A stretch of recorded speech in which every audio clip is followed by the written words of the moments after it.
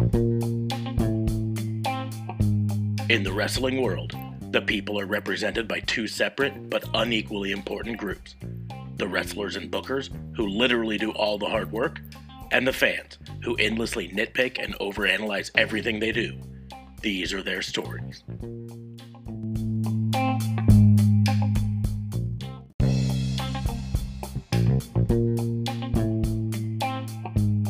Welcome to Raw and Order, the wrestling booking unit, the only wrestling podcast on the planet that's broadcasting live from a secret bunker underneath the White House. Or not. I am your host, Detective Mark Sparks. I am not there. And I am joined by my partner in crime fighting, District Attorney Vincent K. Fabe. What's going on, man? How are you? Well, I'm not muted, so that says something for me. I didn't open this thing up muted. That's good. Yeah, I gave you a little bit of free reign. Also joining us, but currently muted, we'll see if he figures out how to unmute himself, is our RCMP from up north, JLB. No, looks like that was him. Okay, so... What's really funny is I have the ability to mute remotely, but it doesn't give me the ability to unmute. So he's got to figure out how to do it to get back on this call. Yeah, he could actually just hit the microphone button. You can mute me, you can boot me, but you can never forget about me. It's your boy, Justin JLB. We are not from the bunker from under the sea. We're not near Agent Orange. We are at our own home, still isolating, still washing our hands, and still being more fantastic than ever. I am good, guys. How are you, Officer Mute and Officer Kayfabe? What's going on, man? Doing pretty good. I'd like to remind everyone right off the bat that Raw and Order WBU is part of the Tatnisco Podcast Network. So, of course, once you're done listening to this, head over to tatnisco.com, click on the network page, and you can see all the other episodes, all the other shows that are in that, and go listen to some of them, because there's a lot of great content over there. But do it. Yeah. This week, we're kind of in a weird spot. We don't normally do full shows on the NXT takeovers, mostly because until recently they've coincided with a WWE main roster pay-per-view. Yeah. But this was the first one where a takeover was 100% separated from a main roster pay-per-view, and on a Sunday. On a Sunday. And it was also in all of our houses at the top of that. We're mostly going to be talking that. If the others have any crimes they want to put in, we're going to do the same old crime reporting as we normally do. But for the most part, I think we're going to do NXT TakeOver. It was enough stuff happening at it to be at least worth talking about, and it had storylines too. That was a lot of fun. It wasn't going into it. It wasn't a really sexy card, if that makes any sense. There weren't a whole lot of those matches where it's I just got to see that. Well, and I think that's why I like the one I like so much, is because there wasn't a whole lot of... I didn't feel any build for that, and it was pleasantly surprising. Mm-hmm. Pleasantly surprising. So there were some that were pleasant, that were brutally disappointing, though. Yeah, it was kind of an up and down. This is the first takeover... Up and down. This is the first takeover in a long time, maybe as long as I've been watching takeovers, that I can't 100% say that it blew main roster pay-per-views out of the water. Oh wow! I really enjoyed compared to Money in the Bank. I thought this was great. I thought it was great. I'm just saying that every other takeover, Brooklyn before WrestleMania in New York. I made the argument that TakeOver Brooklyn was better than WrestleMania. All of these going back and forth, I've had that argument that the TakeOver might have actually been the better pay-per-view.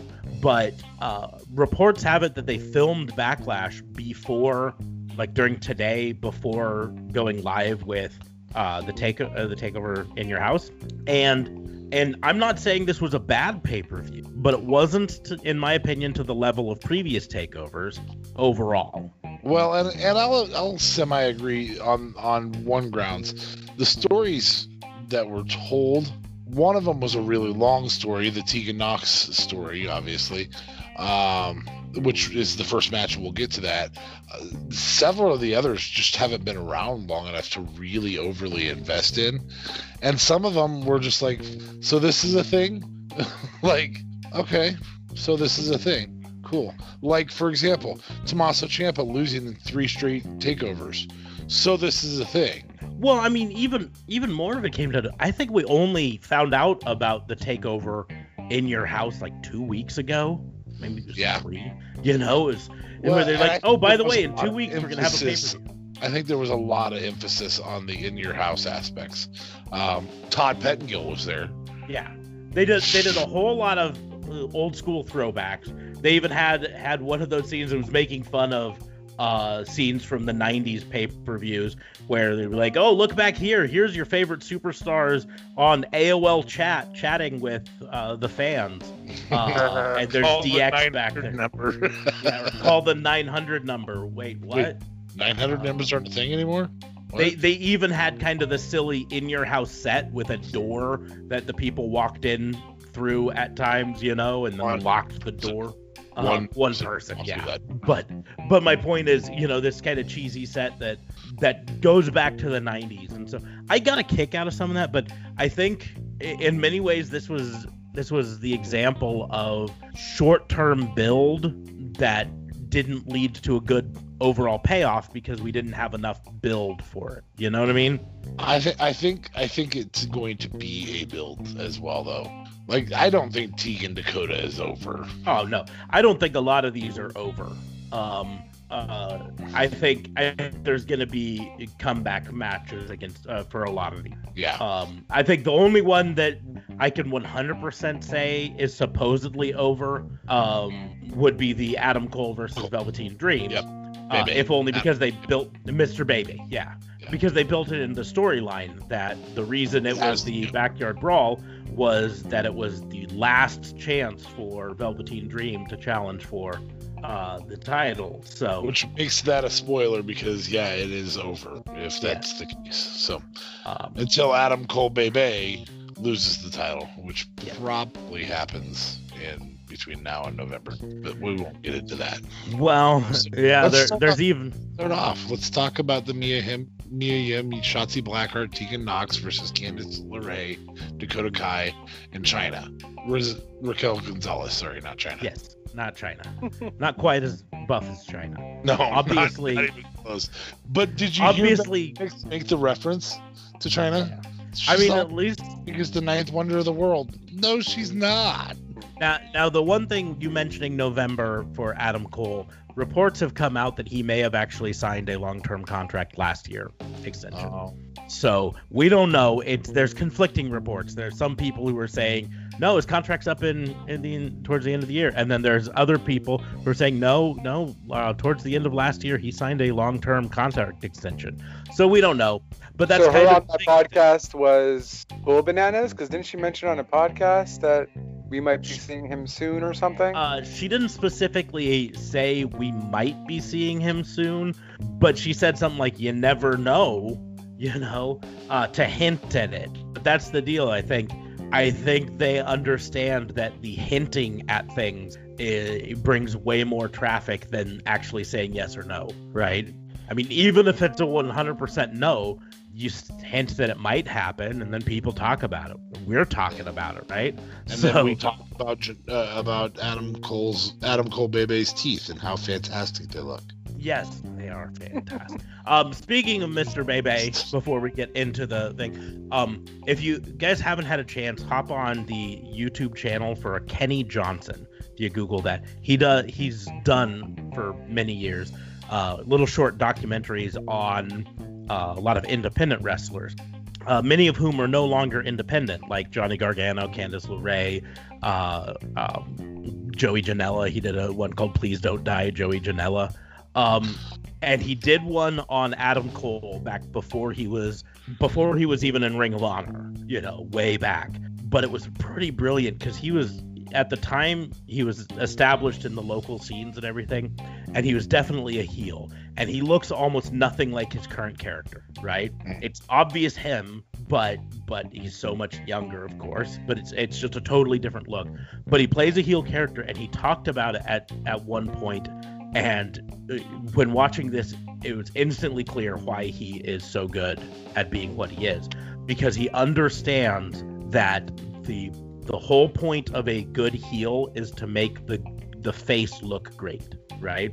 Because he's talking about this match he's got with this new guy. It's only this guy's second match ever, right, out of training. And he says, other people came up and said, so you're not going to let him get like any offense and you're just going to destroy him, right?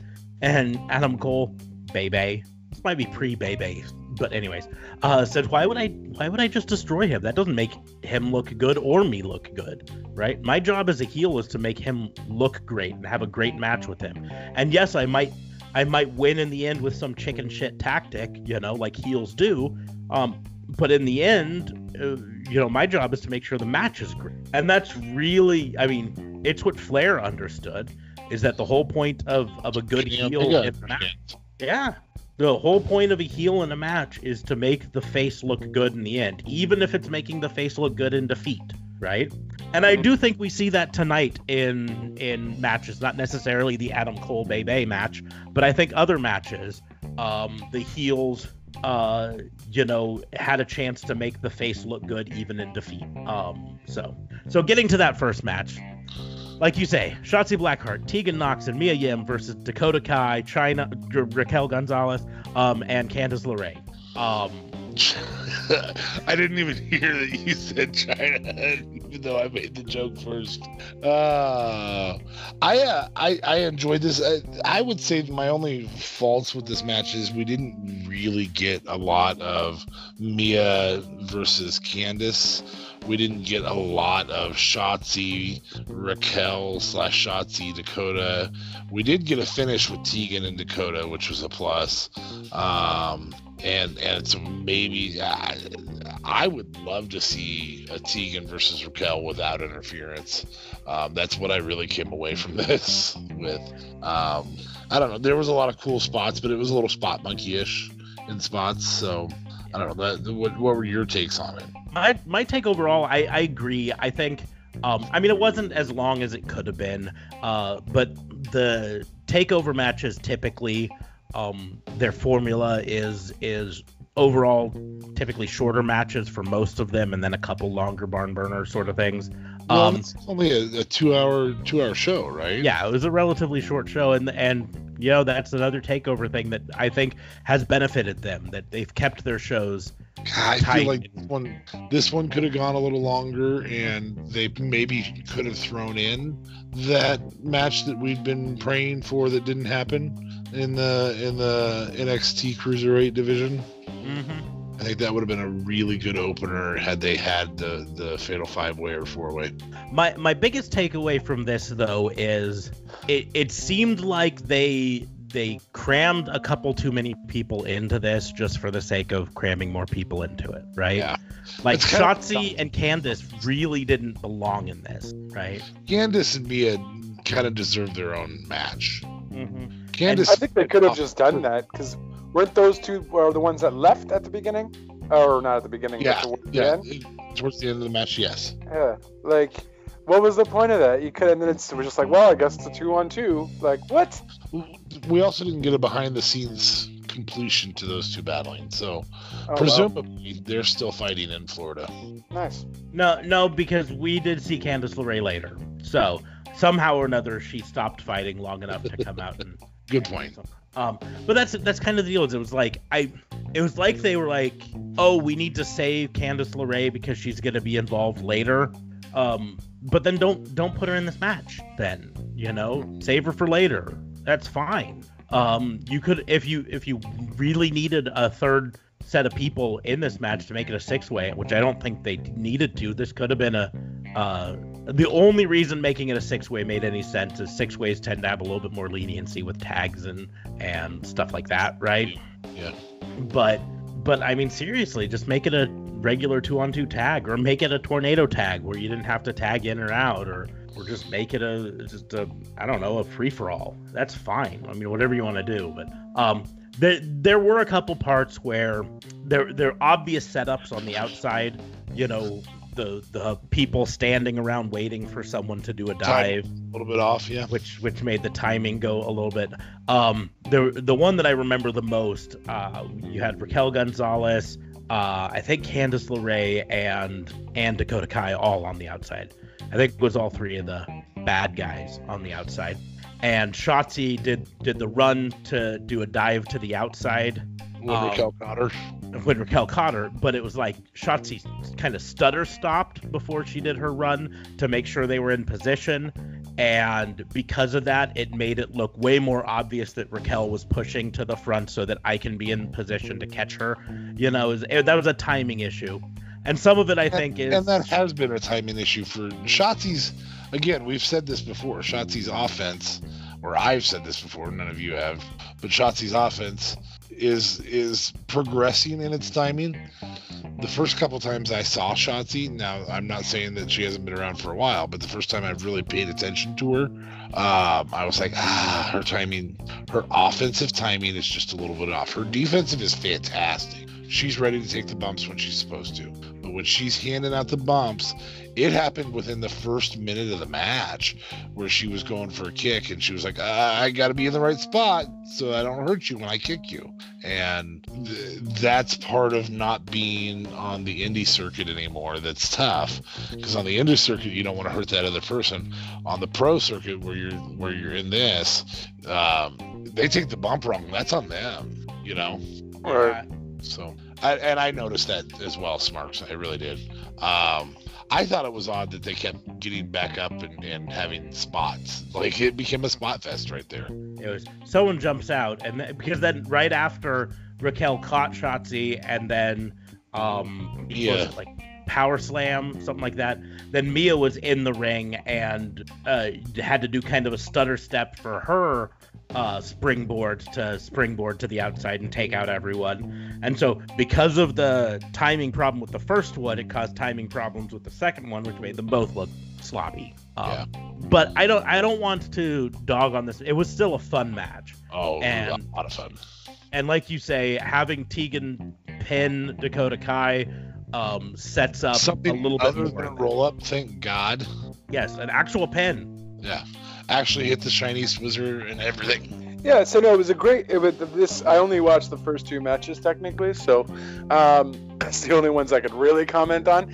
So yeah, it was maybe just too spotty, like you guys did mention, and a tad short, which is weird because they also botched a few of the spots too. So I guess they were really pressed for time, or the referee was like saying, hey, like hurry up, or I don't know what was going on, but it just seemed really rushed in my opinion. I think they were trying to keep that sandwich under 2 hours. I really do.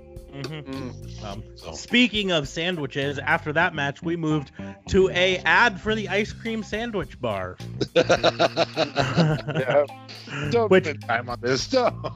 You've already eaten some. Which I have had, and they are indeed delicious. But I'm not going to spend a ton of time on it, except to say Rick Buggs was awesome in this ad. And so, that's all. We moved on to match numero dos. Finn Balor versus Damian Priest. A little surprised they put it this early in the card, but I really enjoyed the match. I'm just going to flat out say that Orton and Edge, to put on the best match ever, first have to have the best match of the year, and I think this is a solid candidate for that thus far this year. If we take out cinematic matches, I think this is the best wrestling match of the year. This was really good. There were great spots. We got to see Damian Priest's athleticism come through. That spot on the outside was unbelievable. So Finn Balor knocks Priest over the top rope. He lands on his feet. Damian Priest avoids a shot from Balor and then hits him with a kick from the floor. Or no, I'm sorry, he jumps back up on the apron and hits him with the kick. It was just, that sequence was really good right there. Well, yeah, it was really good because it was a box jump straight up to the apron. Yeah, you know? It was just so good. Like no effort, just boop, I'm up on the apron. And like, what just happened? I really enjoyed a lot of this match, if only because it allowed Finn Balor to show off his viciousness a lot. Because it's really solid bumps from Priest. Like oh, the whole yeah. thing's good. But like I say, I wonder if he actually got injured with that, because I feel like his lower back. Yeah, like I feel like his looked lower like back. that hurt bad. It looks like it hurt. They did interview him afterwards, and he seemed fine. But seemed fine and actually fine can be two different things altogether, you know. So these we'll guys sell see. the noise from their strikes really well too. Mhm. That was something I noticed. Like every smack, every hit was just, it sounded like right there. Like holy smack, they're hitting hard. Yeah. But you know, it's a thing with Finn Balor that I think was missing on his main roster run is they always wanted him to be the nice guy, the good guy, which meant he couldn't be vicious out there. And Right. ever since he came down to NXT, they've allowed him to be vicious. And one of my favorite things that they've allowed him to do, and they allowed him to do this a couple times, is when he's just stomping a mud hole into the guy near the ropes, where he just grabs the ropes and he just stomp, and the referee's counting, you know, I'm gonna count you out. And he stomp, and then he lets go at the last minute.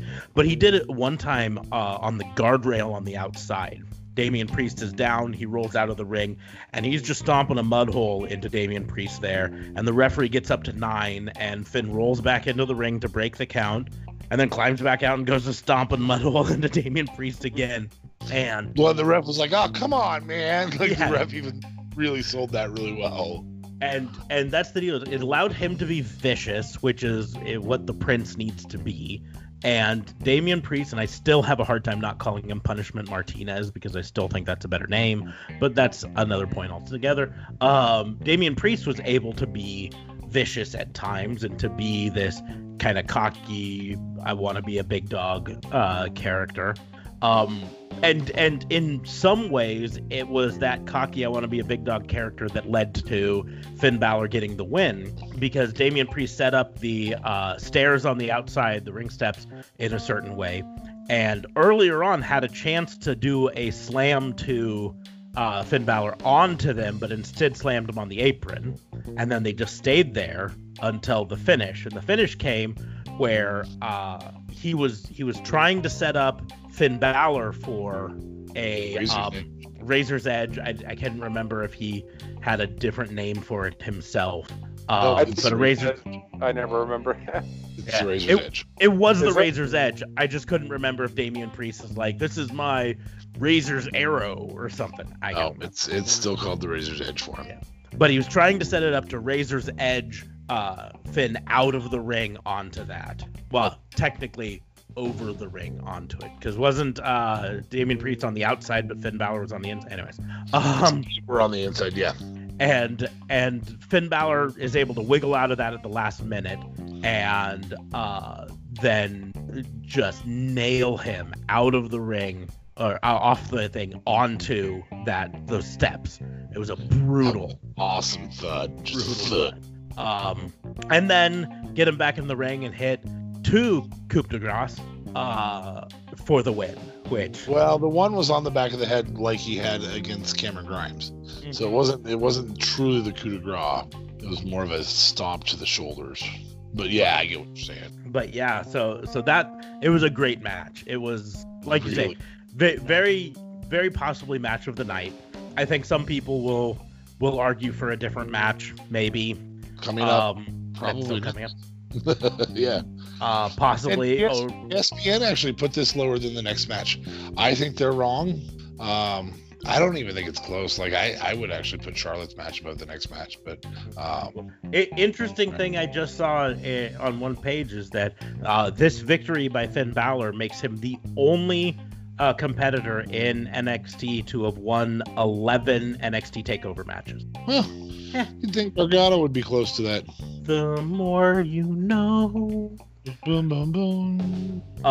The next match, however, speaking of Gargano, is Johnny Gargano versus Keith Lee. Okay, the story told for this has not built. I was not invested. Maybe that's why I didn't feel big on this one. Anybody else? I think this was another example of a rush storyline because they only announced this takeover like 2 weeks ago, and they're like, "Oh, we got to have a big name match, Gargano versus Keith Lee." I much rather would have seen this be a mixed tag match, Gargano and LeRae versus Keith Lee and Mia Yim. Glad I'm That's not what I thought they were going. Well, and they did on Wednesday a little ish. Well, I don't know because you didn't do your review. Oh snap! You know, I watched it though. No. So I haven't heard your review yet for the week. oh, double snap! Has anyone heard my review? No. No. It's almost like it's a producer thing, except for that I really haven't recorded my review for Wednesday yet, and I will after this. So Yeah, a lot of this is my bad, but you got some bad too. Guys, it's our faults. We'll all take the blame and we'll all take the success together. There is no I in team for either one. there is a me. There's a me. Yeah. And if you look closely, if you spell team with capital letters, there kind of is an I in the middle of the a-hole.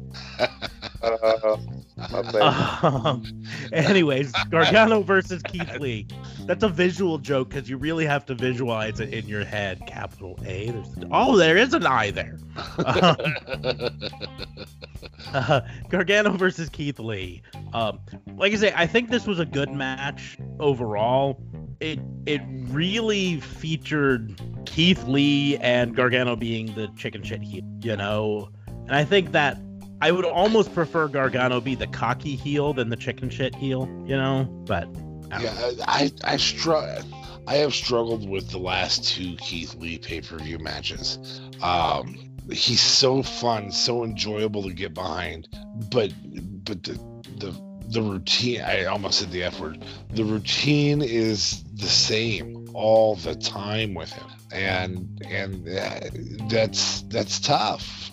I mean, he's got more than 5 moves of death. He has about 7, you know. So and I'm not dogging him. I love the guy to death, but but it's that same old story of he got rich and stopped trying kind of thing, right? Yeah, I mean, when was the last time we saw him do a Spanish Fly? Oh yeah, the one time we saw him do a Spanish Fly, and it was on Dominik Dijakovic, and we were all so jacked about it.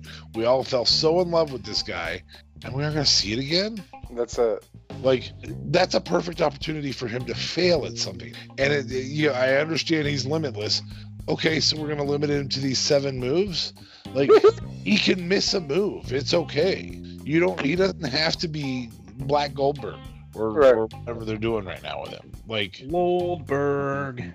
I don't know. This is where I have trouble, and I have significant trouble investing in Gargano as a heel at all. Yeah, I'm not a fan with his wrestling as a heel. Yeah, babyface underdog. That's who he is. Yeah, it's tough. That's why I think having him as the chicken shit heel does him a disservice, because it's too close to the plucky underdog sort of character, right? And I think instead having him be the cocky, I know I can beat you type heel, because he's Johnny freaking Wrestling, would be better. And you can still have him cheat to win and stuff like that.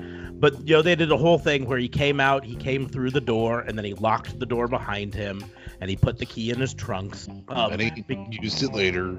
Because the door being locked was going to stop Keith Lee from getting out. And, I mean, never mind the fact that everyone else walked out and in through the big gaping holes to the sides of the door. Anyways, it was a cinematic entrance because there wasn't actually anything behind the door in real life. You could see the screens behind it. And so it was kind of one of those like weird things. And then there was a scene in it where he ran to the door because he was just going to leave. He was going to run away, chicken shit. And he gets to the door and he can't open it because, of course, he locked it. And he just kind of jiggles it conveniently forgetting that he has the key in his trunks. Scared. There's a doorway, or that there's an entryway. Or just right. look to your right. You can leave that way. Right. You know. Well, the problem is they spent too much time on it. That's the problem. It would have worked nicely as a little gag if they didn't spend like a whole minute and a half on it. You know, if it was a 20-second thing where he tries to run to the door and then he grabs him right away. Well, yeah, if Keith Lee was right on his heels, right, and he runs to the door and he tries to go through the door because he's thinking, I can slam the door in Keith Lee's face and get a little bit more time or something like that, and then it doesn't open and Keith Lee grabs him, that might have been it. But the fact that he just stands there jiggling it and Keith Lee just slowly walks over to him like the Terminator, it kind of fell flat. Yeah. In my opinion, which apparently my opinion is not what NXT cares about, and in my opinion is not what ESPN or Sportskeeda cares about, because they both gave it better grades than the last match, and I disagree. Oh, you do? I thought you were kind of on the agreement stage. I'm No. sorry. No. The match that I think some people might put up there above the Finn Balor match is actually going to be the main event, because of events of it. So yeah, I thought the women's match was fantastic. So, but in the end, Keith Lee got the win. We're getting to it. It comes up later. All right. Not the first women's match, the last women's match. No, I get it. I was saying before we started the podcast, you guys really upped the Finn Balor match, but I heard nothing about the women's, and I was like, oh, was the women's match not that great? But we're going to get to that. Sorry, Officer Meat. You can go on. It wasn't you guys, it was me. We were keeping the suspense on it because we didn't want to give away. Keith Lee gets the win, hits the Spirit Bomb and the Big Bang Catastrophe, and pins Johnny Gargano. And is that the end of it? I hope that's not. I mean, because that means the feud's just over. Like Mia's team won, and Keith Lee's team wins. Won, and so that ends the whole storyline, even for the Gargano family. I'm just upset though, because if you have Gargano as a face and Keith as just old Keith, I guess, with the non-7 moves but a lot more moves to his belt, then the match they could have put on, this wasn't their best that I've seen them do. Storyline for these two needs to be, we put on great shows, dude. Let's see how good a show we can put on. That's it. It doesn't even need a storyline. That would have been a lot of fun. Or we put on great matches, but Gargano cheats to win, and leading up to a match set up down the road that Keith Lee is able to engineer into a I can't lose sort of a situation. Yeah. You know, but as of right now, it just seemed anticlimactic, and I mean, maybe it's setting up more down the road, but it didn't feel like it was, and that's kind of where it fell flat for me. It feels like the story's been told. We're done. Thanks. Yeah. Thanks. No. Oh, okay. Thanks, guys. Sorry. Yep. Make sure to tip your waitress. We're done. And now I think we're on to what I would consider the worst match of the night. Oh. I wouldn't 100% disagree. It was by far not my favorite. This was definitely, not definitely, close to the worst cinematic match we've had. And I will give them some props for at least trying something different with cinematic matches. So, the Backlot Brawl, NXT Championship match, Velveteen Dream versus the champion Adam Cole, Bay. And I think some of it was a problem that WWE has been struggling with these. I'm gonna even open it up. It's not even WWE. It's a problem that wrestling has just in general with these cinematic matches, in that they give them a name and then they don't really tell what that name means, right? Well, the ref. Well, what was the name of the match? The Backlot Brawl. Okay, it's like a backstage brawl, though. That's what I would consider it as. Brawl in a parking lot. Yeah. That's what you would. But there was more to it. First of all, this isn't the first time we've had a match called a Backlot Brawl, and the previous time that it was done on a Hollywood backlot, which is a term for a place they film movies. Right. Unbelievably good. Yeah.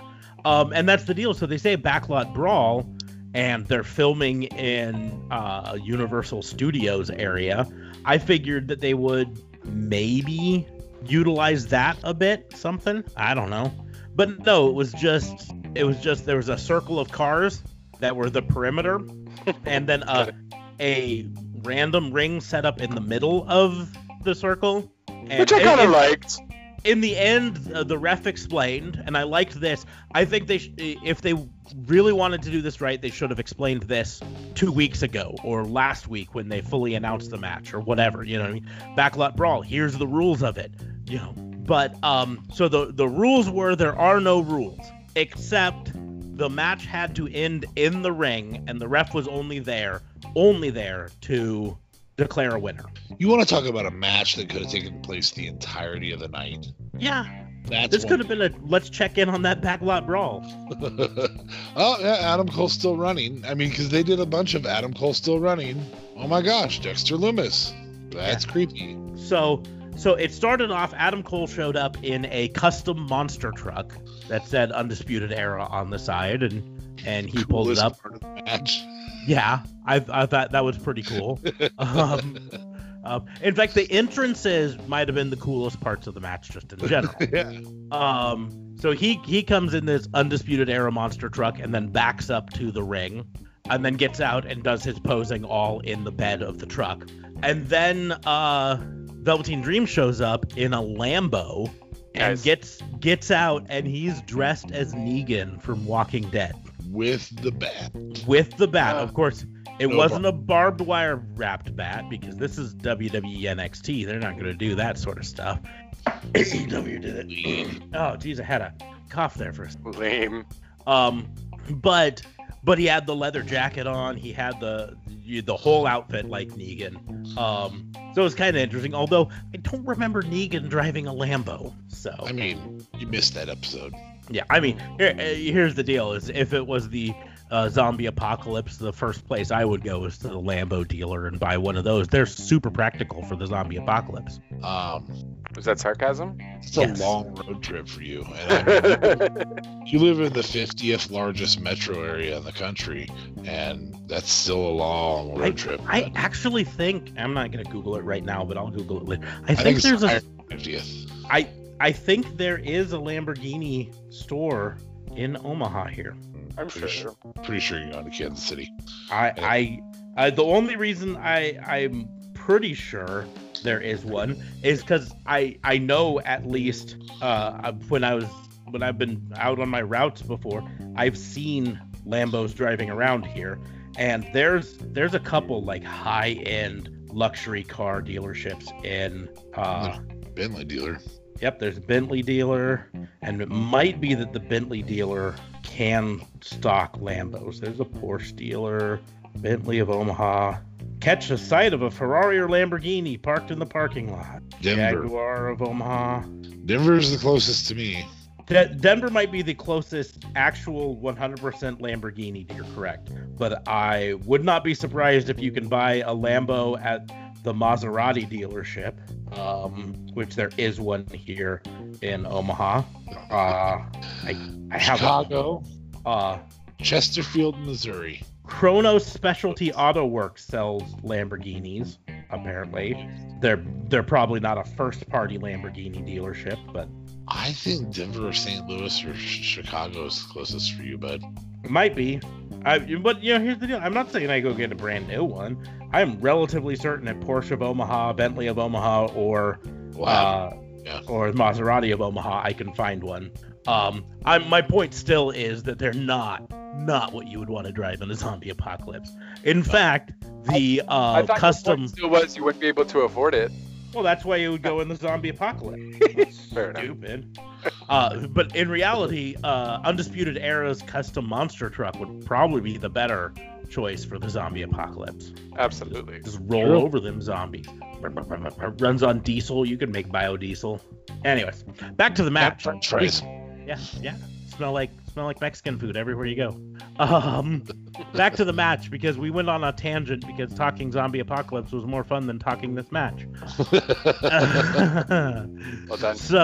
So like you say, a lot of this match was Adam Cole running away from Velveteen Dream. This match had no rules, so Velveteen Dream could use the bat if he wanted to. So Cole demanded that Dream drop the bat before he gets in the ring, which made no sense because there's no freaking rules. Goes back and forth with, a little bit here and there. Adam Cole tries to hide in a car. Mauro Ranallo said he's trying to dodge Velveteen Dream, but I don't know if that's a dodge. It was 100% was a dodge. It was an old Dodge Stealth. No, it was a 4-door. Anyways, Stratus maybe.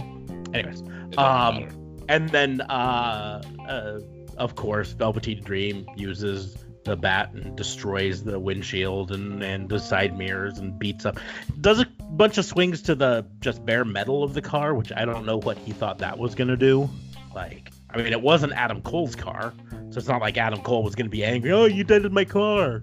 No, but it would just scare him though to get out of the car, kind of thing. Yes. As an tactic. Yeah, I got that. I get the idea, but here's the deal. I'm going to put this to you. If you are inside your car and there's a guy outside the car swinging a bat at your car, does that make you want to get out of the car? Does it make me want to get out of the car? Well, yes. Well, it depends, right? Because let's say in this situation, he didn't have his keys. So let's say, I don't know, he doesn't have his keys with him. He went inside to hide in the car. And the guy's coming with a bat and smacking the car. Guess what? You're going to want to leave because you know he's close enough to probably hit you with the bat. So let me get an opportunity to run away while he's trying to look in the car. I don't know. Either way. I still think if he swung for the windows, it would have done that. But swinging towards the flat metal of the door doesn't do that. I mean, that door's designed to take impacts, right? Crash test rated. A bat's going to put some dents in it, but it's not gonna cause the door to pop open on you. I feel like you're being very critical for nothing. I'm just saying. I feel like he's being very critical for a podcast. Yes. I'm also saying that this was just a kind of a pointless part, and I get it, but it just was like, about the only real thing is it was setting that car up to be next to the ring for a spot later. And I don't know if it worked the way that they wanted it to, but Adam Cole got a little bloody in that spot later. So whether that was purposeful or not, I don't know. There was a point Adam Cole ran into the building and Velveteen Dream tried to follow him and just got a face full of fire extinguisher. Nice. Which they gave props to Shawn Michaels for. Yeah, because he was the only person to ever use a fire extinguisher. Yep. Only one. Yep. Anyways, in the end, Dream slams Cole down onto the hood of the car. That's where his arm gets busted open a bit and he's bleeding. And out of nowhere, Roderick Strong and Bobby Fish pull up, which this is the thing that I've talked about before. If you've got a chicken shit heel, or a cocky heel like Adam Cole, it doesn't matter, and they're in a match that has literally no rules, why aren't you overwhelming them from the beginning? Yes. Why wait? Well, it makes no sense. More importantly, why do they have to pull up in another car? Why aren't they hanging out in a car until he says, because I understand, hey, I'm going to try and win this. I'll tell you guys when it's your time, because he's the leader of a group. So, okay, I'll tell you when it's your time. But you don't hear him go, now's the time, or anything like that. They just pull up in an Impala, start throwing some chairs in a ring. Yeah, how did they know that was the time to show up? Do he have a special button in his pocket where he's like, oh, if I get into trouble, I'll press this and it'll page you? I don't know. Anyways, that's the deal. They could have been just sitting in the monster truck. Those monster trucks have room for 3 people in them, or have them sitting in the bed of the monster truck. It's not like the ref could have said anything like, "Oh, you guys gotta go." It was a 4-door pickup. Was it 4-door? Yeah, so plenty of room. But that's the deal. They should have just gotten out 3 of them. Yeah. So where's the 4th member of UE right now? Kyle O'Reilly. I think he got injured, but I can't remember what it was. It's still a movie or something. Maybe, I don't know. It could have been storyline injury that was to cover up the. Could be storyline film on a movie. Quite possibly. WWE here. Who knows? Anyways, so then it's now 3-on-1, although Cole is mostly just sitting there going, I'm hurt for the first part. And then from underneath the ring comes Dexter Lumis. Also, why did you wait? Yeah. Were you just sitting there going, well, I'm not going to help unless the other Undisputed Era people show up? Which, on the face side, I guess is acceptable. But here's the deal. Use it as a show of force. Say, have him climb out from under the ring right at the beginning of the match and set the chair up on the side and say, I'm just here, as a backup sort of a thing. Or have him show up in one of those, the room that Adam Cole went and hid in. Nope, you're not going to run from him. Exactly. But that's I will want to say really quickly that I did get a kick out of the fact that apparently the entire bed of that pickup truck was full of chairs, because that's where all of the chairs in the ring came from. Bobby Fish and Roderick Strong got up into the bed of the truck and were just chucking chairs into the ring. I thought that was a little entertaining, though. Again, why didn't you bring one of the chairs to the fight right off the bat? Adam Cole. Mr. Bebe was not thinking. In the end, Dexter Lumis took care of Strong and Fish and put him in the trunk of the car and drove off. So it was back down to 1-on-1. Fight a little bit more. Cole set up for the Panama Sunrise onto the chair, was countered into a Dream Valley driver, but kicked out, and then hit Dream with a low blow, and then hit the Panama Sunrise onto the chairs to get the victory. So Adam Cole, still your NXT champion, and Velveteen Dream can't challenge Cole for it. So I guess. I mean, I don't know what's next for typically you work your way up over time, and then you get your championship match, and you either win it and you are the champion, or you lose it and you go to the main roster, right? And that's what's going to happen here, because with all the rumors of, him not possibly signed another contract and all that, I thought, okay, this is his time to go up to the main roster to try and convince him to be like, hey, sign another contract. You're in the main roster now. We love you, In real Storyland, it may be time for legal battles. Yeah, that literally might be it. In the reason Velveteen Dream lost might be more tied to some real life stuff that happened. That has been alleged. Alleged, yes. Real life allegations, we shall say. We don't know all the details of it. We're not going to go into spreading the rumors about it or whatnot. But you can look it up. You can look it up. It's out there. I'm going to look it up. Okay. Well, we're not going to talk about it, though. We're not going to talk about it. But so I was actually a little surprised, because the rumors actually, the allegations happened right before he started this feud with Adam Cole Bebe. Well, right before his first match for the feud. Yeah, and I was a little surprised that they didn't just write him off after that match and be done. That's why I thought it was all done. And so I actually predicted him to win this, because I thought, well, why do you do this match again if you're not going to try and put it on him and that's not all over with? If it wasn't all over with, then you just end it and he kind of rides off into the sunset for a short while and comes back, has a return later on. But that's not what happened. Yeah. But I'm 100% on the Velveteen Dream is not main roster material bandwagon. Not that I don't like him. I think he's entertaining. I think he makes a good character on NXT, but his character would become No Jose on main roster. Yeah, absolutely would. And he's one of them that just needs to stay in NXT, because it's the only one of these places that would give him a shot at that. I mean, AEW would probably let him be that fly character, his freak flag all he wanted, but it's not gonna be a title contender. No. Anyways.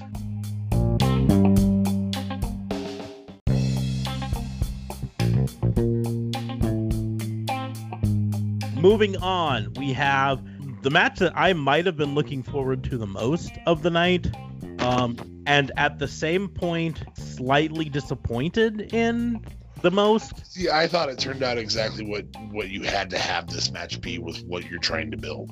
Yeah, here's why I say slightly disappointing. I don't think this match served what it needed to the way it needed to. I think this is a match that should have been a month or two of Karrion Kross in the making, rather than Karrion Kross's.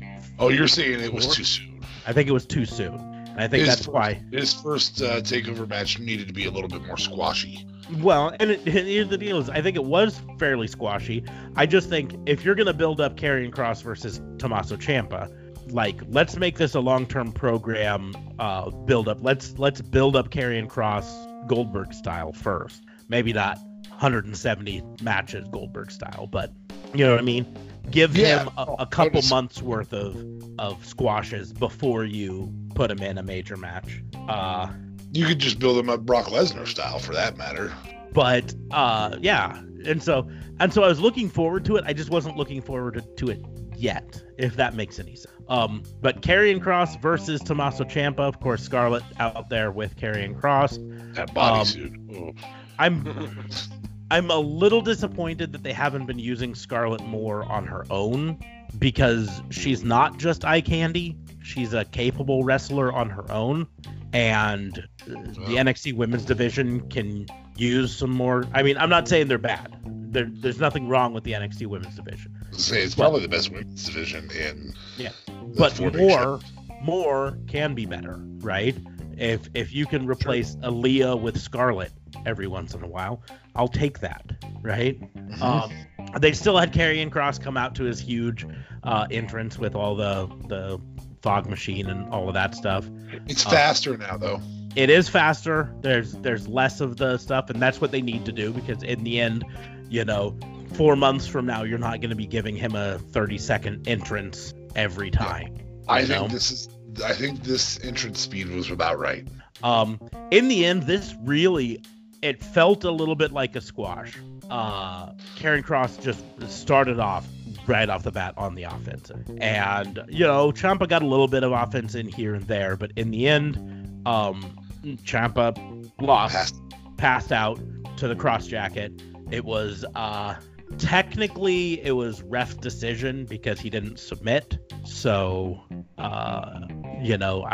that is a face move for Ciampa, I guess, and they've been having him as the face, so that's great.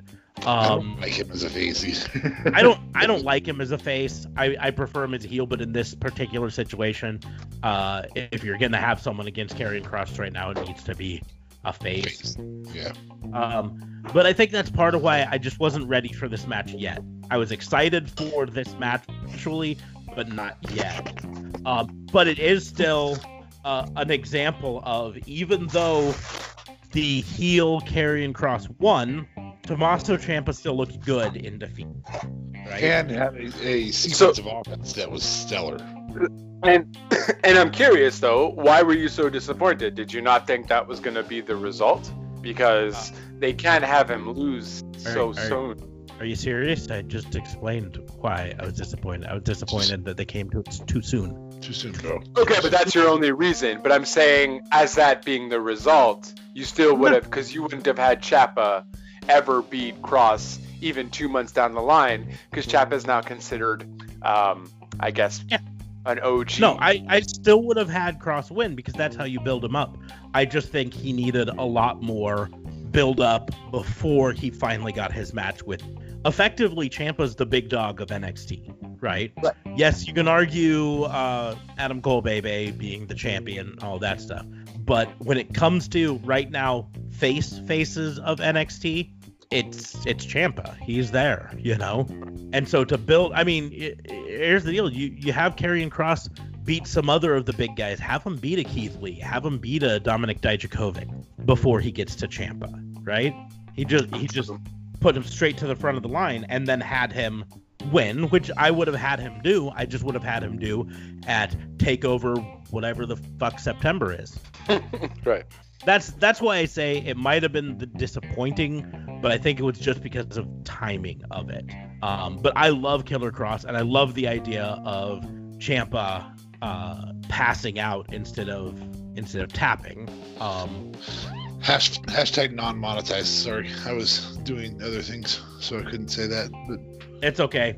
I'm not worried about being monetized this week at all. So anyways, it was still a good match overall. I wouldn't put it in my top 3 of the night, I don't think. Maybe top 3, maybe, but it's not 1 or 2, you know. And I don't know. I mean, I think the Balor match, Balor Damian Priest, would be above it. yeah, I think it's maybe the 4th best match.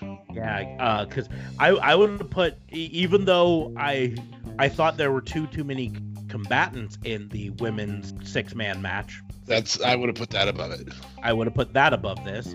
And then the main event I would have put above this. So yeah, I think this would be at best 4th. Yeah. And that's just arguing, you know, the Keith Lee versus Johnny Gargano match. You and I both were not as high on it as other people were.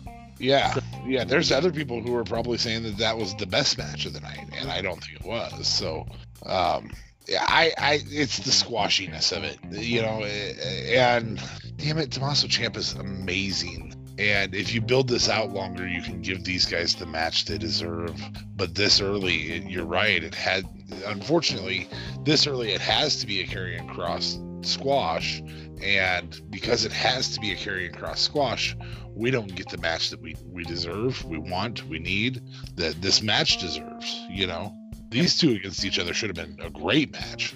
So, anyway. And I think that's why I was disappointed, just because they didn't build to it long enough, and then it was over so fast. It was effectively a squash.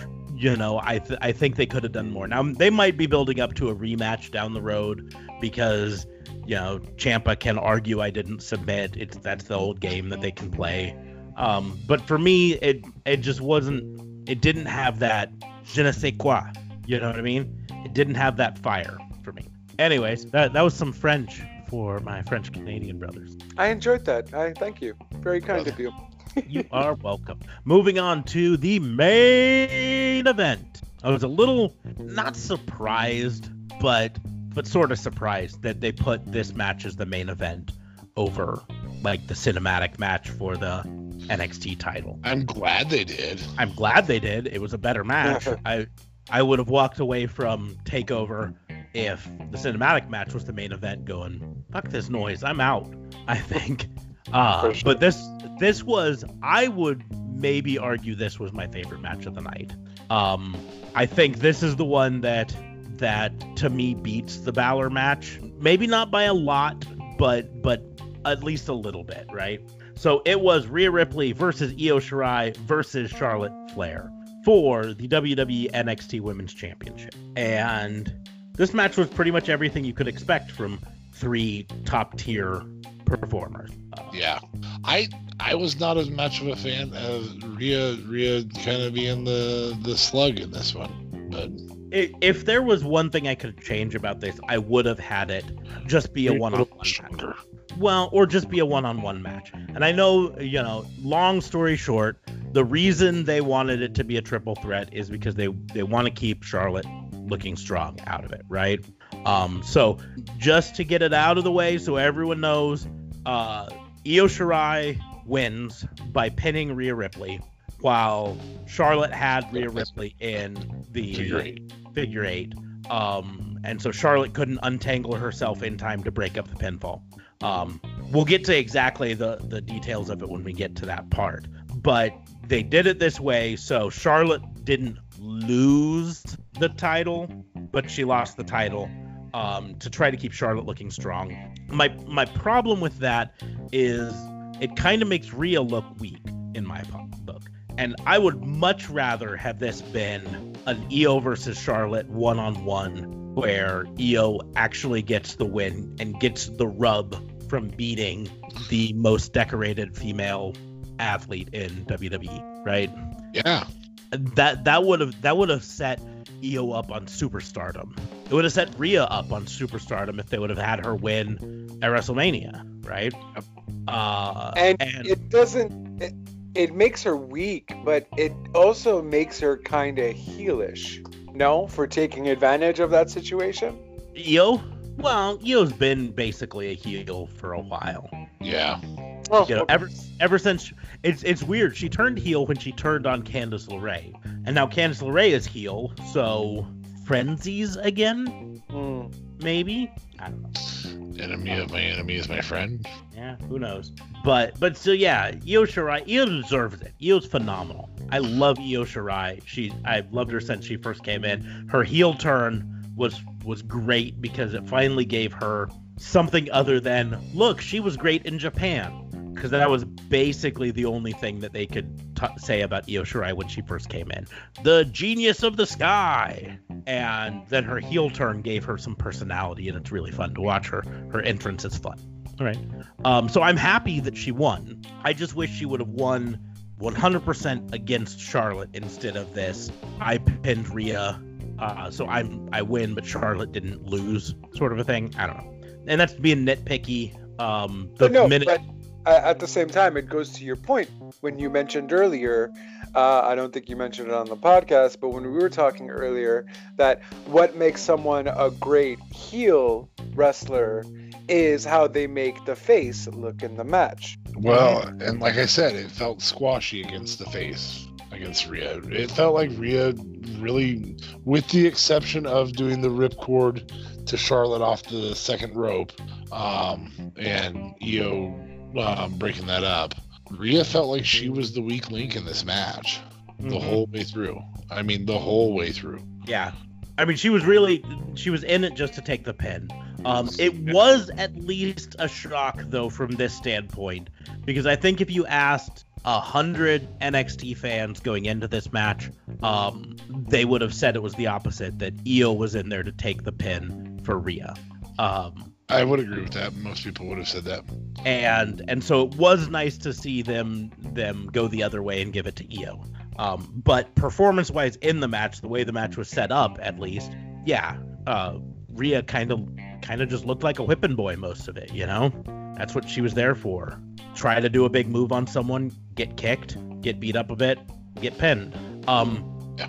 So in the end, like I say, Flair locked in the figure 8 onto Rhea Ripley, and then Io Shirai did her beautiful moonsault off the corner ropes. I thought her face landed right, or her knee landed right on Rhea's face. It was terrifying for a second there. I was like, what just happened? But landed right on Rhea and pin 1, 2, 3. And because of the way she landed, Charlotte Flair's legs were still tangled with Rhea's legs. Charlotte Flair couldn't get forward enough to try to break up the pin, and couldn't get her legs free of the figure 8 so that she could, you know. So it really was, I mean, it was an inventive ending. I will give them that, because it used the strong suit of Charlotte to turn into a weak suit. And so I did enjoy that. This was, like I say, overall my favorite match of the night.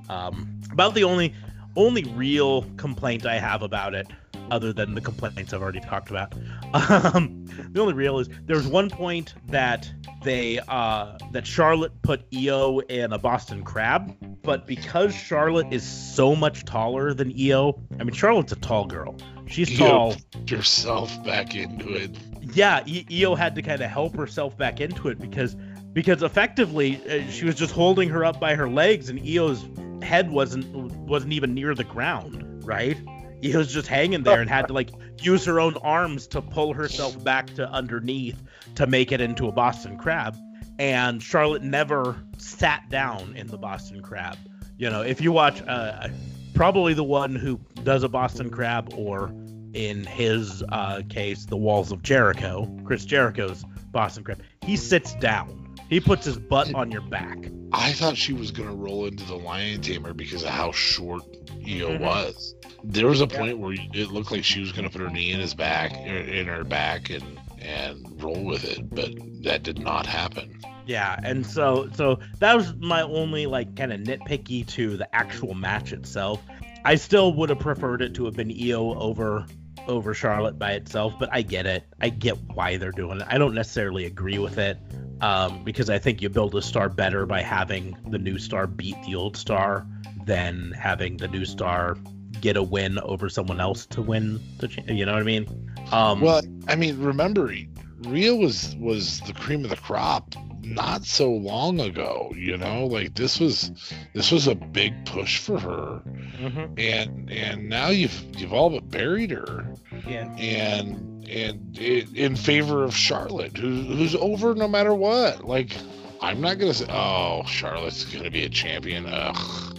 Yeah. Well, that's the deal. Charlotte actually losing this match would not have hurt Charlotte in the league, right? Nope. No more than Tommaso Ciampa got hurt by losing to Karrion Kross, right? Correct. Doesn't hurt her. And it would have set Io up as just the badass, right? But I mean, I get it. I understand. In the end, we knew Charlotte wasn't going to be down in NXT for long. Not that she actually was in NXT. She appeared on almost every Raw since she won the title. So she was still basically a Raw superstar who just was like, oh, I'm also the NXT champion. Anyways. What brand is she in now, technically? Technically Raw. Raw? I believe. Okay. I believe. So not technically. Well, I say I believe because do we even really know? They've done so many, like, so and so's been traded to SmackDown for reasons recently that Okay. I don't even know. Well, because I remember her promo where she says, "Oh, I'm on SmackDown now because they asked me to." So I think she is Raw. I think you are right about that, because she mentioned something about she's on SmackDown because of the Fox people wanted her there because she puts in the numbers and so on. So I think technically she's Raw. But anyways, like, we knew she wasn't gonna stay down in NXT for long. She was put down there to try to raise the prestige of the NXT women's division. You could argue she did, although in the process she beat almost every woman in the women's division, which I don't think really built the women's division as a whole. But at least if they could have had her build Io Shirai, that would have at least made something, right? But that's what I was alluding to with my comment before. A good heel is supposed to build up the people that you face in the ring. Like, Charlotte didn't have to win any of those matches. They could have made it where Charlotte lost a certain way, where she almost had it, but she lost. Like, even if she lost flat squash match, we all know it wouldn't have hurt Charlotte. But at the end of the day, we got to make it look a little bit more realistic, because she is, the greatest woman wrestler ever. Or I don't know what she says. The hardest working woman anywhere. But yeah, she could have done more though, because she won a lot too, which is weird. Like, I get it, but we don't need you to win. We know you're awesome, you know? So that's my only... according to WWE.com, Charlotte Flair is on the Raw roster. But I don't know how much we can really put faith in that, because according to WWE.com, Booker T is also on the Raw roster, as is Charlie Caruso. And Mr. McMahon is on the Raw roster. No. And Renee Young is on the Raw roster. Wow. And so is Triple H. This is WWE.com? This is WWE.com. Oh my God, okay. So yeah. Jesus. It says a lot that they put the entire McMahon family... Oh, nope, they also appear on the SmackDown roster. So I guess they're both... I don't know. They really shouldn't be either, because they're not wrestlers. They're ownership. Anyways. We're fired the webmaster. Yeah. But so this was my match of the night, I think, for me, although I understand the argument for the Finn Balor match, and that would be a very close number 2 for me. So it goes back and forth. But at the same point, for both of those matches, that cinematic match was just meh. And the Keith Lee versus Gargano match was meh. So for me, that's why I say this was kind of an up and down, where it had some really good matches. The matches that were good were all really good. And then it had some meh matches that we don't typically see in a takeover, in my opinion. So, so like I say, we don't normally give like ratings on the pay-per-views so much. So I'm not going to give it a star rating per se. I would say, I don't know, B+ overall, maybe A-. Yeah, I mean, it was a takeover, and that's the hard part, is that at the end of the day, when you have a takeover, you have a better match or a better show than WWE normally puts on. You guys got to understand too, though, they're so good with their takeovers that, you know, they're going to have some flops. Because their takeovers generally are jam-packed with a lot, like at least maybe 6 of the 7 matches are spot on, you know? And to do that every takeover, or mostly every takeover, it's hard to do. So this was all right. Yes, there was some meh matches, but the Keith Lee match wasn't necessarily, you know, as bad as, you know, the Adam Cole match, or as bad as the Ciampa. Well, yeah, the Ciampa match was not that great, but it was still understandable. I think the cinematic match was probably the worst match of the night, like you mentioned. But I don't know. I'd go to 3.2 out of 5, which I guess would relate. I didn't watch the whole show. Yeah, so it's the guy who didn't watch it all. So, but here's the deal: 3.2 out of 5. So that is a 6.4 out of 10. Which overall would be, I'm just kind of doing the math here. Oh, that's way less than a B plus. So you trying to say we're being hard on it? You gave it a worse grade than we did. Well, listen. You gave it a 64%. Okay, 64. Fine. I don't know. I rate really weirdly though. That's all I'm saying. We both said like B plus, A minus, and you're like, oh, you're being too harsh on it. And then you gave it a 64%. If you got a 64% on your grade in class, would that be a B plus or an A minus? I don't think so. Well, it should be. Canadian grading. Yeah. Yeah. It's grading in Celsius, so you have to multiply it by 2 and then add 32 or something like that. I wish we did other NXT TakeOver ratings, so we could go back and see what you might have rated another one, and then compare the two, and then I could just shove it in your face if you messed up. Because B plus I feel is maybe still a bit generous, maybe a B or a C plus in that regard. Well, and that's the deal. Hard on it. I have high expectations for NXT takeovers, and so they get a little bit of a bonus there in my book. But, like I said, it had 2 meh matches and a bunch of great matches. So I can't give it a low score. But, I mean, other takeovers... One of those meh matches was a meh match because we went, God, I kind of expected better from these two. That's it. Now, I think it also plays into the fact that we are only a few weeks removed from AEW's Double or Nothing. That was a near perfect pay-per-view, in my opinion. And so even having 2 meh matches is going to bring you down, in my opinion, right now. You know what I mean? And yes, we can't compare them side by side because AEW is technically main roster for their thing, and it was their biggest pay-per-view of the year, sort of a thing. So yeah, you can't directly, but it's like we had such a high in Double or Nothing, and then come to this was just a rare misfire for TakeOver. It wasn't a horrible one. This wasn't Hell in a Cell level where we come away from it and we just bitch for 4 hours. So true. And I do have to tell all the listeners, I don't know how long the Hell in a Cell wrap-up podcast ended up offhand, but it was not 4 hours long in the final edits and everything. But the actual podcast did not contain everything we had to say about Hell in a Cell last year. So one thing I want to say, I really enjoyed the streamers and the confetti for Io Shirai winning. Yeah. That was tons of fun. Callbacks to the Japanese traditions of streamers when you put on a great match and all that stuff. So it was really fun to see that. I like when your main event is celebrated in the end, and I hope that AEW takes that sort of thing and runs with it, where the main event, the winner of it, gets celebrated like they just won the Kentucky Derby, Well, they always seem to do it for Cody Rhodes, whether he's in the main event or not, so... touchy. Yeah. But yeah, I mean, it would make sense, but what, do you still do that? You only do that for a title change, though.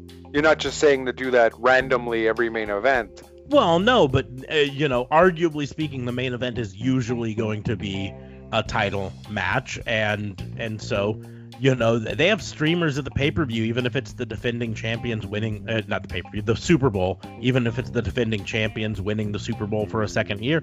You make it seem like a big deal that the main event ends with some fanfare. I'm fine with it. These are supposed to be events, right? Right. Have it set up. You can even play it up in the build-up. You can have the announcers point out that above the ring there's two separate things of confetti, one of them matching so-and-so's colors and one of them matching so-and-so's colors, and in the end, we'll see whose confetti comes down. Yeah, but Vince can't do that now, because if he spends money on confetti, then people are gonna bitch that he could have saved that money on the confetti and kept some of his wrestlers. So, damned if you do, damned if you don't. Well, but he spent money on a custom monster truck for this, and renting a Lambo, and destroying a Dodge Stratus or whatever it was. I mean, not that was a lot of money. I probably could have afforded to buy a junker Dodge Stratus to beat up if I really wanted to, so I guess we'll give him a pass on that. But they had money to build a fake door for a fake house for a gag in one match. Yeah, true, fair point. You're right. It didn't have to be a working door. Yeah, it didn't even have. Yeah, they could have even skimped on, not put hinges on it, just nailed it shut, and it still would have been the same sort of joke. Yep, that's true. Anyways, or I don't know. How about this? Have all of the people enter through the door, right? So it's not so obvious. That would have made the most sense. Exactly. And then your chicken shit running away heel can actually just be like, no, I'm locking them from coming out. Exactly. So I realized why I gave it a C though, essentially, because there was no house awarded on the In Your House pay-per-view. They even mentioned it right at the beginning. They said, and we are not giving a house away. That's it. I was like, oh well, I'm turning it off. But in fairness, your same point. If they had given a house away, every podcaster would right now be recording something saying, WWE can't afford to pay its wrestlers, but can buy a $48,000 house and give it away. And just so you know, yes, I do know a $48,000 house would be a super cheap house. I was saying, sign me up, but I'll take one right now. I'll move to America just for a $48,000 house. No, you don't want to say that. No? Okay. No, you don't. Fair. I'll stay in Canada. Just because the amount that you'd be giving up for that $48,000 house in terms of not having your universal health care. No, that's true. Not getting political. Not gonna do it. Not gonna do it. It's already been done. I do my George H.W. Bush impersonation after he says not gonna get political. Anyways, so that is the end of the NXT TakeOver. I'm not saying I didn't enjoy it. I did enjoy it. I just didn't enjoy it quite as much as I enjoyed previous takeovers in the recent past. Even in the not so recent past. I think going back 3 years, the TakeOver has almost always been my favorite of the WWE pay-per-views of any given time period. Yeah, I'd agree with that. It's definitely the worst TakeOver in a hot minute, that's for sure. For sure. Even in a cold minute. I'm old. I don't get this young guy spot. Yeah. It might still be better than Hell in a Cell. Oh, definitely better than Hell in a Cell. Might be better than the Saudi Arabia show. Yeah, better than the Saudi Arabia shows. We didn't have Goldberg nearly kill Undertaker. True that. So the only crime I thought of this while we were talking about it. The only crime that I really have, and I think DA Fabe will chime in on this crime, is a kind of a broad crime against WWE for the Drake Maverick storyline finish. And some of it's why did you give it away on free TV when you could have put this on the pay-per-view? Absolutely. And B, and I said this before, I've talked about it on Twitter, I'm super happy for Drake Maverick. I don't want that to get misconstrued. I like Drake Maverick a lot. I like him better as Rockstar Spud. I'm hoping that his new character, new gimmick in NXT is going to be more Rockstar Spuddish. Based on his wrestling in this tournament, I think they're going to allow him to be a little bit more like that, and I'm happy for it. But there was no ending to that storyline that was going to be good all around, right? He loses his job. We're still going to be pissed at WWE for firing him and then having him parading him out for weeks just to lose his job. He wins the match and wins his job. We're going to be angry at WWE for fake firing him. I do 100% believe he was really fired, and I do 100% believe that they saw the crowd reaction to him both in reality and then in this storyline and decided that they wanted to give him another shot. I do not think we were being worked the whole time. No. But him getting re-signed after this, in a way, spits in the face of all of the wrestlers that were let go for real. For sure. And that's where I have a bad taste for it in a lot of ways, because, Zack Ryder didn't deserve to be let go. Zack Ryder gave his heart and soul for that company for years, right? Brian Myers, Kurt Hawkins, literally went on a 2-year-long losing streak. Yep. For that company. For a storyline. Yep. For a storyline for that company, right? He didn't deserve to be fired. None of the ones that got fired. I could go and go through the entire list of them that got fired. None of them deserved to get fired. EC3 did not deserve to get fired, right? And to make the storyline seem like, well, all you had to do was try harder. All you had to do was win some people over and we'll hire you back, sort of a thing. Just leaves a bad taste in my mouth. I'm 100% happy that Drake Maverick, Rockstar Spud, whatever name he's going to continue going by, I'm happy that he won his job back. I hope they use him the way he deserves to be used. I'm not sure WWE will. Their history of how they've used him before has not shown that they're good at this, right? Not suggested that to be the case. Yeah. And I firmly believe that he would have had a happier and more successful career as a wrestler someplace else. But maybe not as comfortable, maybe not as satisfying monetarily, right? Although I can't help but believe that his new contract is probably for less than his old contract. Yeah. I mean, look, they've said that out loud, haven't they? I don't know if they have. I mean, the big thing they did say is that his new contract is an NXT contract. So then, yeah. Which would probably be less, yes. But like I said, I don't like the optics of the storyline one way or another. That's kind of my thing. And I said it was a lose-lose storyline from the beginning. There was no good ending to it. This arguably might have been the best of the bad endings, but it still was a bad ending in my opinion. Yeah, but I mean, like, even as Leo Rush tweeted about it, right? And then a bunch of people were nagging on him and saying, like, oh, you're just hating, like, be proud for Spud and so on. And he's like, oh, I'm proud for Spud. He's like, this has nothing to do with Spud. Like, I'm happy he has his job back. That's awesome for him. Great. This has nothing to do with Spud. This has something to do with the company that we've worked for so long just spitting in our faces when you're clearly just going to hire who you want to hire back and not give us a chance. He's like, it's just completely ridiculous. I feel used, I think was the word that he used. Mm-hmm. And I 100% don't blame him for it. For sure. At the same time, though, what did Drew Gulak do to get his... Because Drew Gulak was a different storyline altogether, because he wasn't fired. His contract was up. He was supposedly renegotiating. He wanted more money, and they said no. And then as a negotiation tactic, pulled their offer, said, no, you want more money? No, now you don't get any of this money. But eventually he was able to give in, and they worked out some middle ground of some sort, maybe for less money or whatever. But that wasn't being fired. That was a negotiation. Okay. And negotiations sometimes have I know DA Fabe can agree with me on this. When you're doing a negotiation, when it comes with money, there's a point that you have to be willing to walk away from it. Right. Absolutely.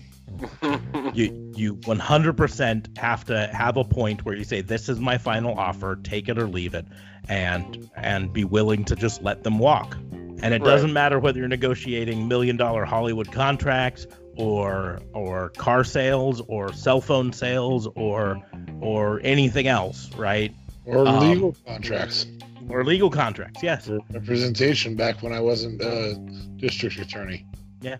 You have to have a point in the contract, a point in the negotiation that is your make or break. Either take it or leave it, and be willing to walk away from it. I mean, heck, if you're unhappy with your cell phone bill and you call up the cell phone company and say, I'm unhappy with my cell phone bill, you need to drop it. You have to be 100% willing to say, if you don't drop my cell phone bill, I'm leaving to go to another company, and be willing to back it up. Right? And pay that cancellation fee. And pay that fee and go to another company, right? Because here's the deal: if you give a threat, give me what I want or I'll leave. Give me what I want. You have to be prepared for them to say, then leave, right? And inversely, you have to be ready to walk. But so that's my only like real crime for the week, I think. I had another. Oh, I have a small crime. This is also WWE related, but it's just a misdemeanor. The scenes on last week's SmackDown. I don't think it was this week's. I think it was a week ago. That they had Mandy Rose and Otis at the pool. Oh, the softcore porno scene there, segment. Yeah. Yeah, that whole segment there. A blatant homage to 80s movies like what was the one with Phoebe Cates, and I'm just blanking on it. Fast Times at Ridgemont High. That's it. Blatant play on that, right? Here's where the crime comes. It's come out on a podcast that was originally supposed to be filmed at Zack Ryder's pool. No. They wanted to use Zack Ryder's pool for that. After firing him, but they didn't even have the guts to call up Zack Ryder and say, hey, I know we fired you, but we'd like to use your pool. They went through his fiance, Chelsea Green, to ask her, hey, can we use your fiance's pool? And that's funny, but that's just not cool, guys. Seriously. So wait, that was actually Zack Ryder's pool? No, they ended up filming it someone else's because Zack Ryder told them to kick rocks. Mm-hmm. This is my pool. You're not filming here. Kick rocks. But I think with the contract if you film at my pool. Yeah. Okay. Maybe I'll let you just film a few scenes. The audacity, man. Wow. Yeah, that's just the absolute balls of that to be like, yeah, I know we fired you like 3 weeks ago or 4 weeks ago, but we want to use your pool. Here's the simple fact. If I break off any sort of relationship, I don't care if it's a friendship or an actual relationship with someone, for any reason whatsoever, I know and understand that I have now given up all usage of any of their property, right? Right. I don't get to knock any on property that you have there that you left there when you broke up. That's pretty much theirs now. Yeah, more or less. I can't knock on any of my ex's doors and say, hey, you got a pool in your backyard I can use? Not gonna happen. Nope. I mean, first of all, I knock on any of my ex's doors, my wife's gonna beat the tar out of me, justifiably so. So that's not gonna happen. But they're also gonna say, no, you can't use my pool. Oh, why not? Maybe because we broke up 20 years ago. I'm just giving away my age, people. Or exactly. Or I can't go to my ex's place and be like, hey, I want my sweater back. But you gave it to me 3 years ago, but I want it back now. It's mine. No, I can't do that. Broke up. It is what it is. Whatever. Should have taken stuff before bounced. It is what it is. It's just, I can't believe that. That's crazy, man. Years and years ago, I worked at a hotel on overnights. They had a pool there. We did not part on good terms. I have never gone into that hotel saying, hey, can I swim in your pool? It doesn't work that way. Not anymore. Give me what I want. Anyways, that's all I have in terms of misdemeanors or anything like that. Anyone else got anything? The drink never that match belonged on this pay-per-view. Here's the deal: the Phantasma match didn't belong there, but the story was told wrong. The story was told the way they were going to tell it, but I think it belonged there so that they could have, because I still feel like Phantasma is going to have a heel turn, and so then you could have told the heel turn and everything tonight, and then you could have had Drake get his contract extension. I do think he knew that was coming on Wednesday. I'm surprised they did that at NXT though. That definitely was a takeover moment. That would have been amazing. Mm-hmm. Yeah. Well, that's the deal. Is I'm kind of torn on how much he knew, because if he knew about it in advance, then he deserves an Oscar for his reaction, because it looked legitimate, like surprise, like I did not know you were going to come out here with a contract. I'm not saying 100% he did know, because I mean acting is their job, but the look that went across his face when Triple H slipped that contract down in his hand and held it out and opened it up, the look that went across Drake Maverick's face, and then the tears that came, they felt really genuine to me. But you know, he's an actor. This is his job. So if that wasn't genuine, then give the guy an Academy Award, because it was phenomenal. Or it could have been legit, like genuine. Maybe they were in negotiations and they said, okay, well, give us how much you would want. What if we were to do this? Maybe they were in negotiations. Give me Tell me what you want. What you really, really want. Tell me. So, yeah, and then maybe he didn't just know the answer. So Triple H just came out because, hey, why not? That's going to look amazing on TV. Boom, here you go. Here's the contract we spoke about. Sign it. And he probably didn't know that they would agree to it. Maybe there were negotiations, but it still was, not really sure. Because I did watch that moment because it was all over Twitter. And he looked pretty stunned and shocked. And those were tears of joy. Mm-hmm. Like hardcore. So that's why I think it was legit. I think he did not know there was a contract coming. He might have been told that after these matches, since we still have you till July 15th or whatever it is, we might continue to use you for a bit. So this won't be your last appearance. So maybe he had like a hint that way. But I legitimately don't think he knew that there was going to be a contract there for him at the time. But can you imagine how much bigger that moment would have been if it had been tonight? Exactly. Oh, absolutely. Yeah. And what a great way to open the show. You're emotionally involved immediately. Just as a whole, that's a really good move. That would have maybe given the show an A. Might have. As opposed to a 68%, which is 64%, which in college, I guess, is a D. Yeah. D's get degrees. Except for D's in your major. Yeah, true. Or, or like nothing but D's. I am not going to say I know that from personal experience, but D's for D's. I like D's. Oh, wait, we're still talking about D's nuts. And to be fair, some people might like D's in their major. No. Bad joke. DA likes the D. It went too far. Yeah, we drugged that one out too far. So, but yeah, I don't really have commendations either. Like, we went over these matches. The matches that did good get commendations. I'm going to give commendation to Finn Balor and Damian Priest. They made chicken salad out of chicken shit. That storyline was crap, and they made chicken salad out of chicken shit. Yeah. Note to self, do not try to make chicken salad out of chicken shit. It does not turn out good. I'm just saying. I don't care if Finn Balor and Damian Priest did it. Do not. But I want to know who has the overabundance of chicken shit and tried to make salad with it.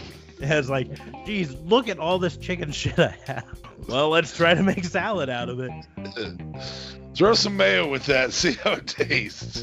Officer Smarks, because you like Googling, I would like you to, not now, but whenever you have a chance, to Google who came up with that quote. Because honestly, the creativity out of coming up with that must have been that someone had to have tried that at some point. Because I swear to God, how do you just put those two together?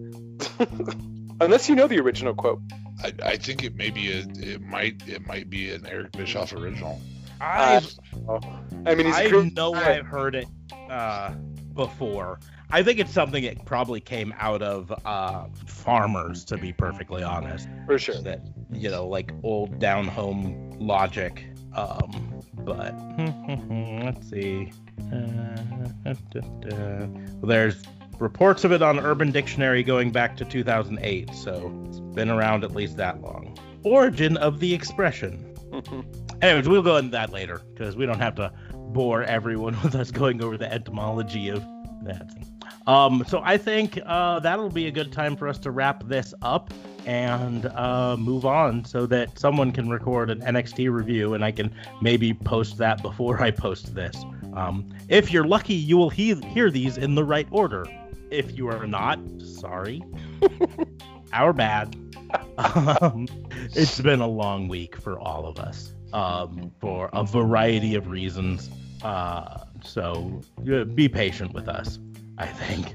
If you're lucky, you might hear it in the chronological order that they occurred, not in the chronological order that they were recorded. Exactly. But anyways, but on that note, I always invite people to like, share, and subscribe to the podcast. Click that subscribe button on whatever podcast platform you use to listen to it. That way you get notified when we put out new episodes, because by the time you hear this one, if you were subscribed, you should have gotten like 3 notifications in a row. Bing, bing, bing, bing. So, also, like I said, share it. Go on to Twitter or Facebook or Instagram or MySpace or Friend Zone or some of those other ones that went out of. Anyways, Live Journal and click share with my friends and talk about us, because the more people we can get listening to this, the better. And then we have a Patreon, patreon.com/RawAndOrderWB. You can go there and you can support us on Patreon and get all sorts of cool free perks, including at the top level, a free t-shirt. What a great way to support. Access to our Patreon exclusive Discord server, a bunch of other great stuff. So head on over there, find out more about that there. You can always follow us on Twitter. I am at RawAndOrderWBU. DA Fabe is at DA Vincent K Fabe. And of course, JLB is at JLB420. And of course, Real Talk Radio is the brand at Real Talk Radio 8. And of course, anchor.fm/RTR. You can also head over to our Wix site. The link is going to be in the pinned tweet on my Twitter or in the doobly-doos below. You can also find the Patreon in the same doobly-doos and links to JLB's feeds and everything all there as well. So check that out. But we will see you soon with more Raw and Order WBU. Thanks for listening. We'll see you soon.